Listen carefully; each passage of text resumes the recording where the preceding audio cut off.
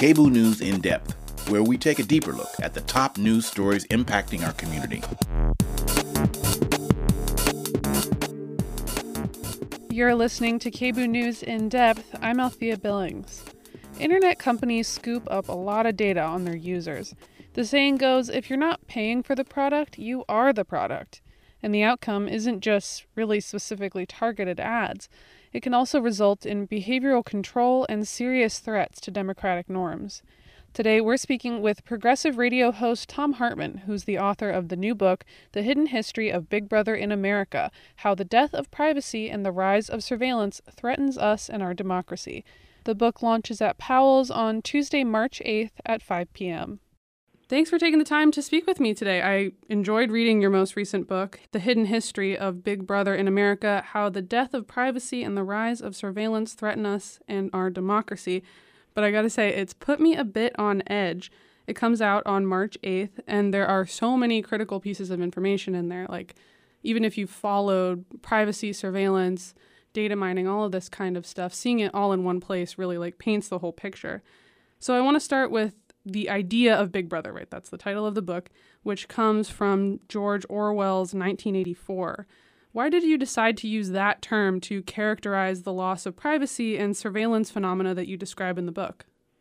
That's a great question. Well, first of all, because it's a term that everyone's familiar with. It doesn't require a lot of explanation.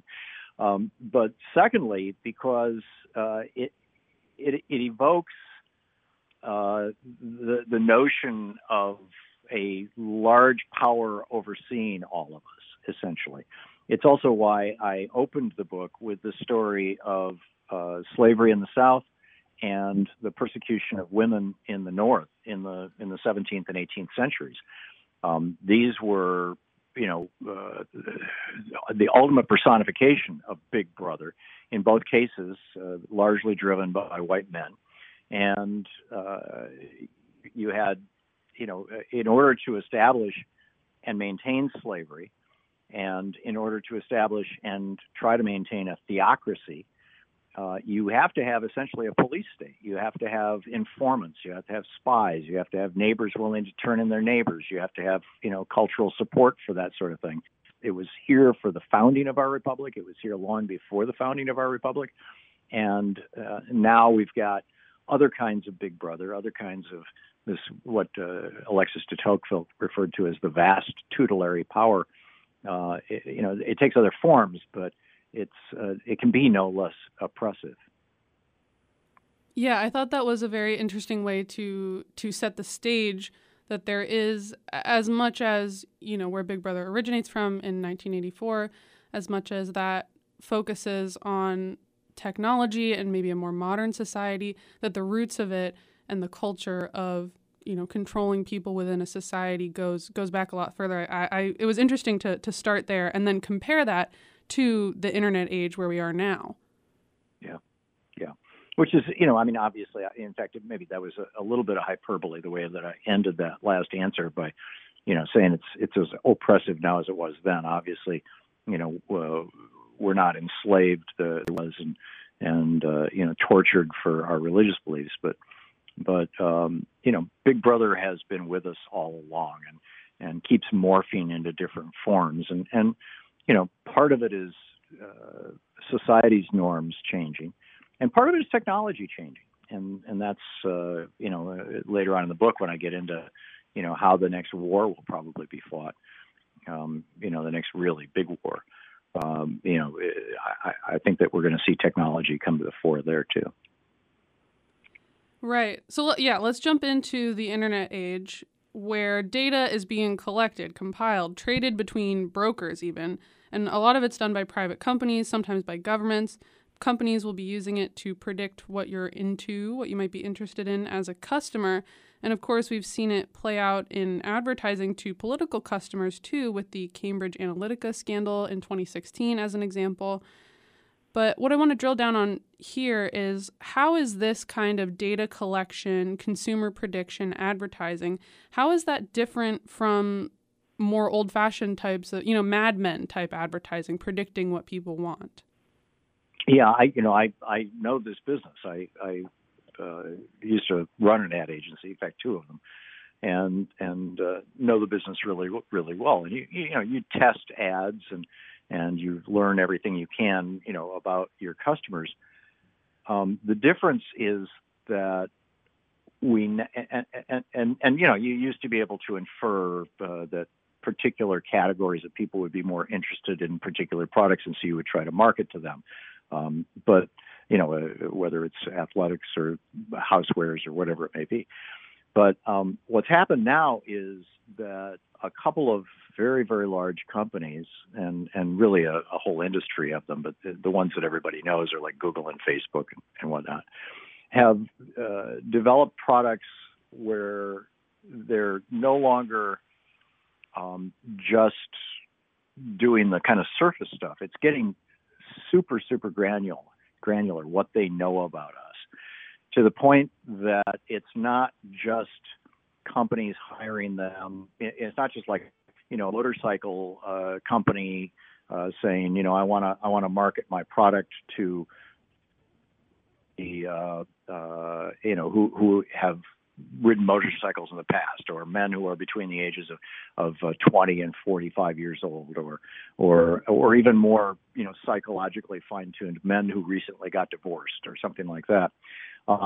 Instead, in many cases, the information that these folks have about us is being used not just to offer us products that we would probably want, but rather to change our own behavior, to change our own worldview, to change our own thinking, to create demand for things. Now, it's always been, the holy grail for advertising and marketing back to the 1920s when, Ed Bernays arguably started the modern field of advertising and public relations. But now it's been fully realized. And I think you could probably, the examples that people would be most familiar with are the ways that Cambridge Analytica used massive amounts of personal information, right down to food preferences and vacation preferences and the types of relationships people have and their friends networks and what kind of personality even they have, to guide people to vote for Donald Trump or to vote for Brexit. And we are, it's gone beyond marketing. It's now pretty open manipulation, and it's become a huge business. And if it was just selling products, arguably we could probably regulate that. We could wake people up to it. But now these exact same systems, the exact same data sets that are being acquired, are being used to alter our politics, are being used to alter our worldview, and ultimately are being used to alter the way that our democracy works. And of course, this has been exacerbated by the Supreme Court and Citizens United saying that, when corporations and billionaires want to own politicians, that's just free speech and that sort of thing. So it's gone even beyond that to the point where I'm arguing that it's actually a threat to democracy, and we need to get some controls in this. In terms of how granular the information is, there's a 2 or 3 page streak in the book where I just list the 1,000 or so of the data points that are typically bought and sold on the average person among the kind of low rent data brokers. The other companies that are really into this, the companies that sell your information to, for example, landlords who want to decide whether they're going to rent to you, or retail stores who are going to decide whether they're going to store a credit card or even allow you to make a return of a product to the store, or in some cases even allow you to shop at the store, and using facial recognition when you walk in to flag you, or to airlines who will decide whether they're going to answer your call in 3 minutes or in 30 minutes, or how long you're going to be on hold, or customer service things. They're bragging quite openly, proudly, that they don't just have 1,000 data points on you. They've got 15,000 data points on you, or 20,000 data points on you, or 30,000 data points on you. And when you start thinking about that, that can get like super, super, super granular. Right down to your medical information. And again, this is where we're wandering into territory that is hostile both to a civil society and I think perhaps more importantly, to democracy itself. Yeah, that list I was going to ask about next, because it really is a shocking experience to be confronted with that, because the first few seem obvious enough, and then it gets increasingly granular. Like, if you've used the internet, your name's connected to your phone number, and that's connected to where you live. Like, that's not that crazy, but knowing if your parents are divorced, and it gets even more so from there. But I wanted to ask if you'd be interested in doing a minor exercise with me, and I thought it might be interesting to use as an example some of my internet habits, and maybe you could give me a sense of like what kind of data might be out there based on those things. I can try. All right. So I'm not too unique, so I think this will go okay. But so I don't use Facebook, but I do have Instagram. I own an iPhone. At work, we use Google Suite and Slack. My computer is Microsoft. I have a credit card that's linked to my phone and my computer. And we don't have much smart home technology, which was a big flag for me in reading the book. But my roommate does have a Google Nest in our kitchen. Are there any of those things in particular that would scoop some data in particular?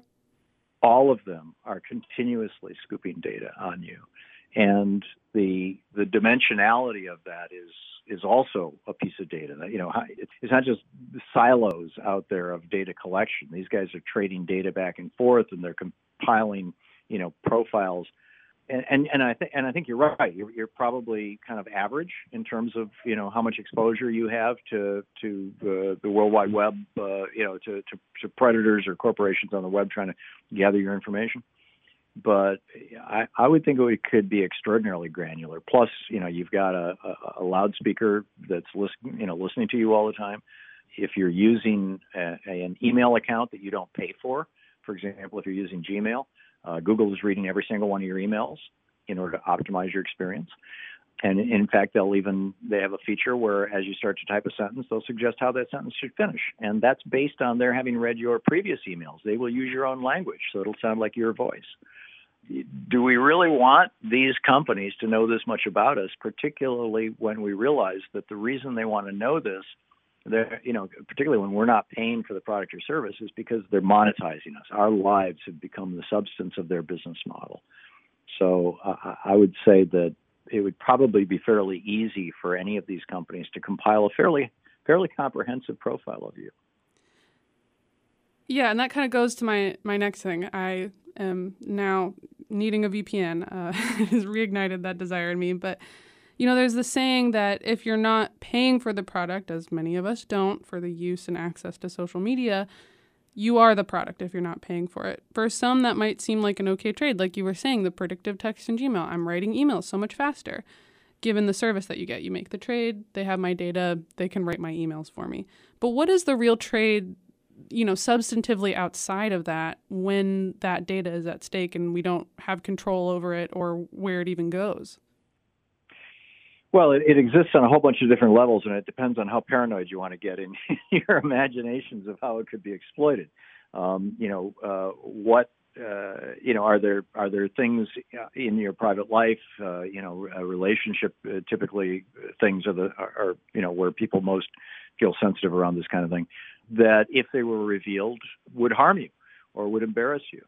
We haven't yet seen companies explicitly try to blackmail people, but some of the whistleblowers over at Facebook have suffered somewhat, shall we say. I talk about that in the book, and I quote some of them. But the potential is extraordinary. And I think that this is where we need to just all take a pause and say, wait a minute, do we really want a corporation whose first interest, middle interest, and even last interest is not us, but rather their own profitability, their brand, their marketing, all that kind of things? Do we really want them to have this much information about us? The VPN, for example, we're unique among developed countries around the world in that Donald Trump and Ajit Pai ended net neutrality in the United States 5 years ago or 4 years ago. Most Americans have no idea what that means even. But what it means is that when you connect to an internet service provider, and now it's basically a monopolized business. Comcast is about half of the country, maybe a little less than half, and you've got a handful of very large internet service providers. They can legally observe everything you do online, and I talk about this in the book, down to the point where they can evaluate your personality. And this is one of the data points that I believe Facebook was selling. I'd have to look at the book and see who it was. They can determine based on how hesitant you are as you type certain kinds of words, how slowly or rapidly you type, and how quickly you interact with individual websites. Tell whether you're a timid person or an assertive person, whether you're feeling depressed or whether you're feeling happy, whether you're feeling angry or whether you're feeling lonely, or this whole spectrum of emotions that your internet service provider can infer from the way that you're interacting on the internet. And that doesn't even begin to get into content. Like, is somebody looking at porn sites, or are they looking at an exercise site, or are they looking at a site that, for counseling people who have drug problems or other addictions? All of that, all of your activity, every single bit of it, down to your individual keystrokes, becomes data about you that gets sold, it gets monetized. And then once sold, is used essentially against you. It's used to change your behavior in ways that objectively, if you were given the choice at the very beginning, you would say, no, I don't want to alter my behavior that way. Right. And I want to dig into that behavioral modification kind of impact because, right, regardless of, if you're a hyper-capitalist and are okay being marketed to in this way, it is eerie and kind of creepy to have that much data stored on you. Is this reaction out there that I hear every now and again, which is, don't worry about it if you don't have anything to hide, or, hey, you need to educate yourself so you don't fall for those super tailored ads. But you also, in the book, highlight that there is this behavioral modification impact outside of, what we've talked about so far, which is the data collection, the marketing, and how that can impact your life. What does the behavioral modification look like? Right. Well, first of all, to anybody who says, I don't have anything to hide, my response would be, oh, cool. Let me put this camera in your bathroom and another one in your bedroom. And, all of a sudden people are like, well, wait a minute. And yet that's what we're doing. Smart TV in your bedroom? Hey, it's got a camera on it, or at least a microphone. I just went off on a tangent. I'm sorry. What was the question again? Some of the behavioral modification impacts that we're seeing. Oh, yeah. Well, there's this concept called social cooling. And social cooling is not unique to human beings. In fact, it's something that every pet owner knows what I'm talking about. And that is that when we know that we're being observed, our behavior changes. And we alter our behavior. Your cat will wait to jump up on the counter and try and snatch the food that she's not supposed to have until you're out of the room. You're the same thing with your dog. But people are the same way. We alter our behavior.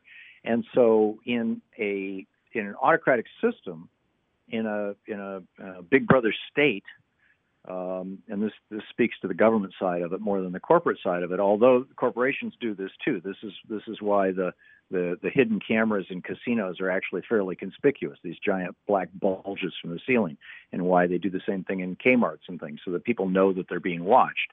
The social cooling effect it alters people's behavior in a way that sometimes works to the benefit of the people who are altering the behavior. And that's just, one of the simplest and examples that probably most people would understand and be familiar with. It obviously can go a whole lot deeper and get a whole lot more granular. But that social cooling effect is one of the things that countries around the world the East Germany really mastered this. In fact, there's a chapter about that in the book about, when I lived in Germany and I visited East Germany, and literally 1/3 of the country was being paid to spy on the other 2/3 of the country. It was like a gig. People spied on the members of their own family.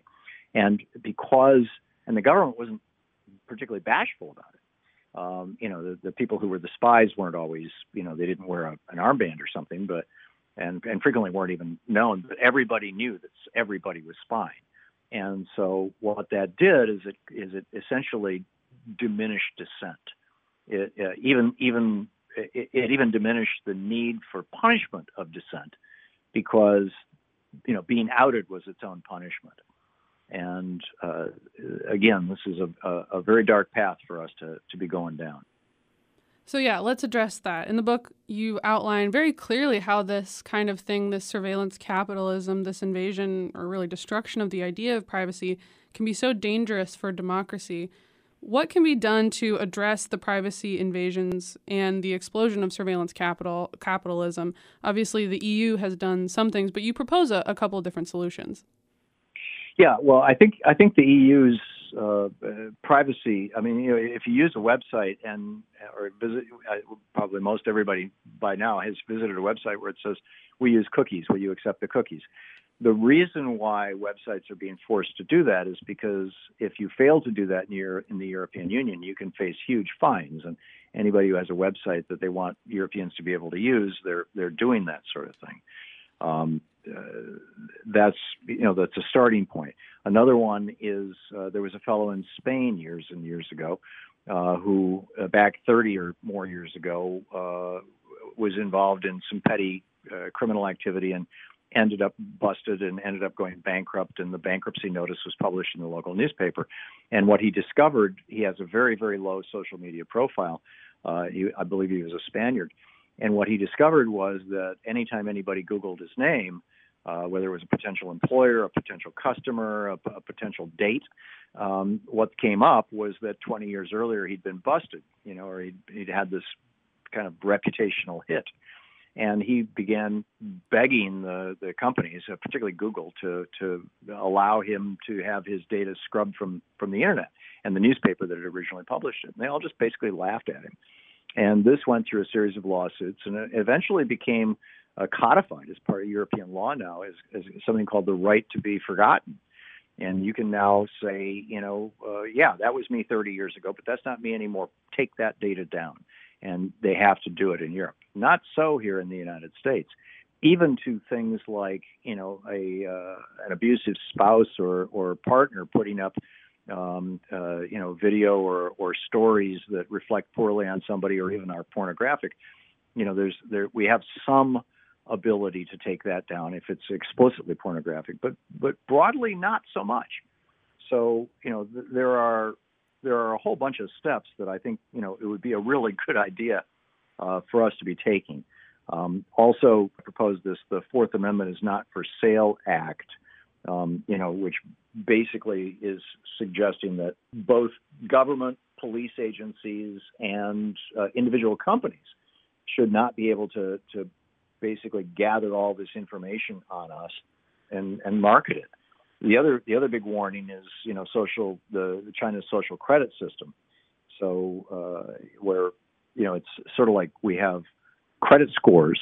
There you've got a social credit score where instead of just, how quickly did you pay your credit card and do you have any, have you been a deadbeat on your rent? Instead, it's like, did you fail to show up for a reservation in a restaurant? Did you ever talk back to a teacher? What kind of grades did you get in school? How were you evaluated by your neighbors in terms of, were you ever having loud parties? I mean, all these kind of little granular pieces of your life go into this score in China that then determines whether a dating website will let you use it, determines whether you get a good seat in a restaurant or can even get a reservation, determines what kind of job you get, determines what kind of house you can buy and what neighborhood you can live in, determines what kind of school you can get into. I mean, there's a long road here that we could travel down, and we're started down that path. The final point that I would make is that if you were to invite a couple dozen people over to your house, one Saturday afternoon and just, have a wild party. And in one corner, somebody is, strangles somebody and kills them. And in another corner, somebody is doing something else that's, equally atrocious. And the police were to barge in and break it up. You, as the owner of the house, as the person who invited all these folks in, would be just as responsible or close to just as responsible for the crimes that were committed in your presence, in your home, as were the criminals, the people who engaged in that activity. When the Telecommunications Act of 1996 was put together, they put in this thing called Section 230 that said, we're not going to apply that standard to the internet. So if you build a home on the internet, a website, and you invite people in, and those people commit crimes, we're not going to hold you accountable for those crimes. And that has, not only been probably one of the main things that enabled many of the social media organizations to become huge multi-billion-dollar corporations because they no longer have to police that kind of thing, but it's also led to just a huge coarsening of dialogue and discourse and both political and social and moral and just fundamentally human on the internet. I used to run forums on CompuServe. It started back in 81, and at one point I was running almost 30 forums on CompuServe. This was before there was the internet. CompuServe and AOL were the internet. This was before HTML came along, and everybody, so therefore this was before the Telecommunications Act of '96, and everybody had to, we had to know who they were. There was no anonymity. They didn't have to post their name, but the website operator had to know who they were, and we had to check every post before it could go public, or at least monitor them closely enough, and have people that we knew we could trust, and then new people would have to prove that they were trustworthy, because the liability would boomerang back on both CompuServe and Nigel and I as the guys who ran the forums. And as a result of that, CompuServe and AOL back in the day were, pretty decent places. And, a lot of really cool stuff going on. We ran a forum for ADHD. We ran a forum for Macintosh users. We ran one for people using IBM PCs. We ran one about the JFK assassination. We had a forum on UFO sightings. I mean, all kinds of stuff. There were personal relationship forums, and they were all clean, and they were all relatively well run. That all went out the window in 1996. In 1996, by the way, was when CompuServe stopped paying their sysops for doing this work because they no longer needed it. And I'm not saying that we should throw Section 230 out altogether, but we have gone way beyond what's reasonable. And the consequence of that, in my opinion, has been things like the election of Donald Trump in 2016 and the attack on the Capitol on January 6th, both of which largely happened as a consequence of this kind of anonymous antisocial behavior on social media. Well, Tom, I want to thank you so much for taking the time to speak with me today. This is a wonderful book. Do you have any final thoughts before we wrap up here? I encourage people to learn about, whether through my book or just doing their own research, to learn about how extensive our privacy has been penetrated. Oh, and one other item that I think is really worth noting, because of the Bill of Rights, there are a number of areas of our personal privacy that the government theoretically can't penetrate, but they've gotten around this by simply buying the information from corporations that don't operate under the same constraints. Ron Wyden has been one of the leaders in the United States Senate about trying to do something about that, and Zoe Lofgren in the House. But we really need to be paying attention to that too. Now you've got, for example, Eric Prince coming out, the Blackwater guy, starting a new spy agency that's literally going to spy on Democratic candidates and Democratic activists, Democratic big D, like, partisan, on behalf of Republican candidates and the Republican Party. That should chill all of us. That was Thom Hartmann, progressive radio host and author of the book, The Hidden History of Big Brother in America, How the Death of Privacy and the Rise of Surveillance Threaten Us and Our Democracy. The book launches at Powell's on Tuesday, March 8th at 5 p.m. For KBOO News In Depth, I'm Althea Billings.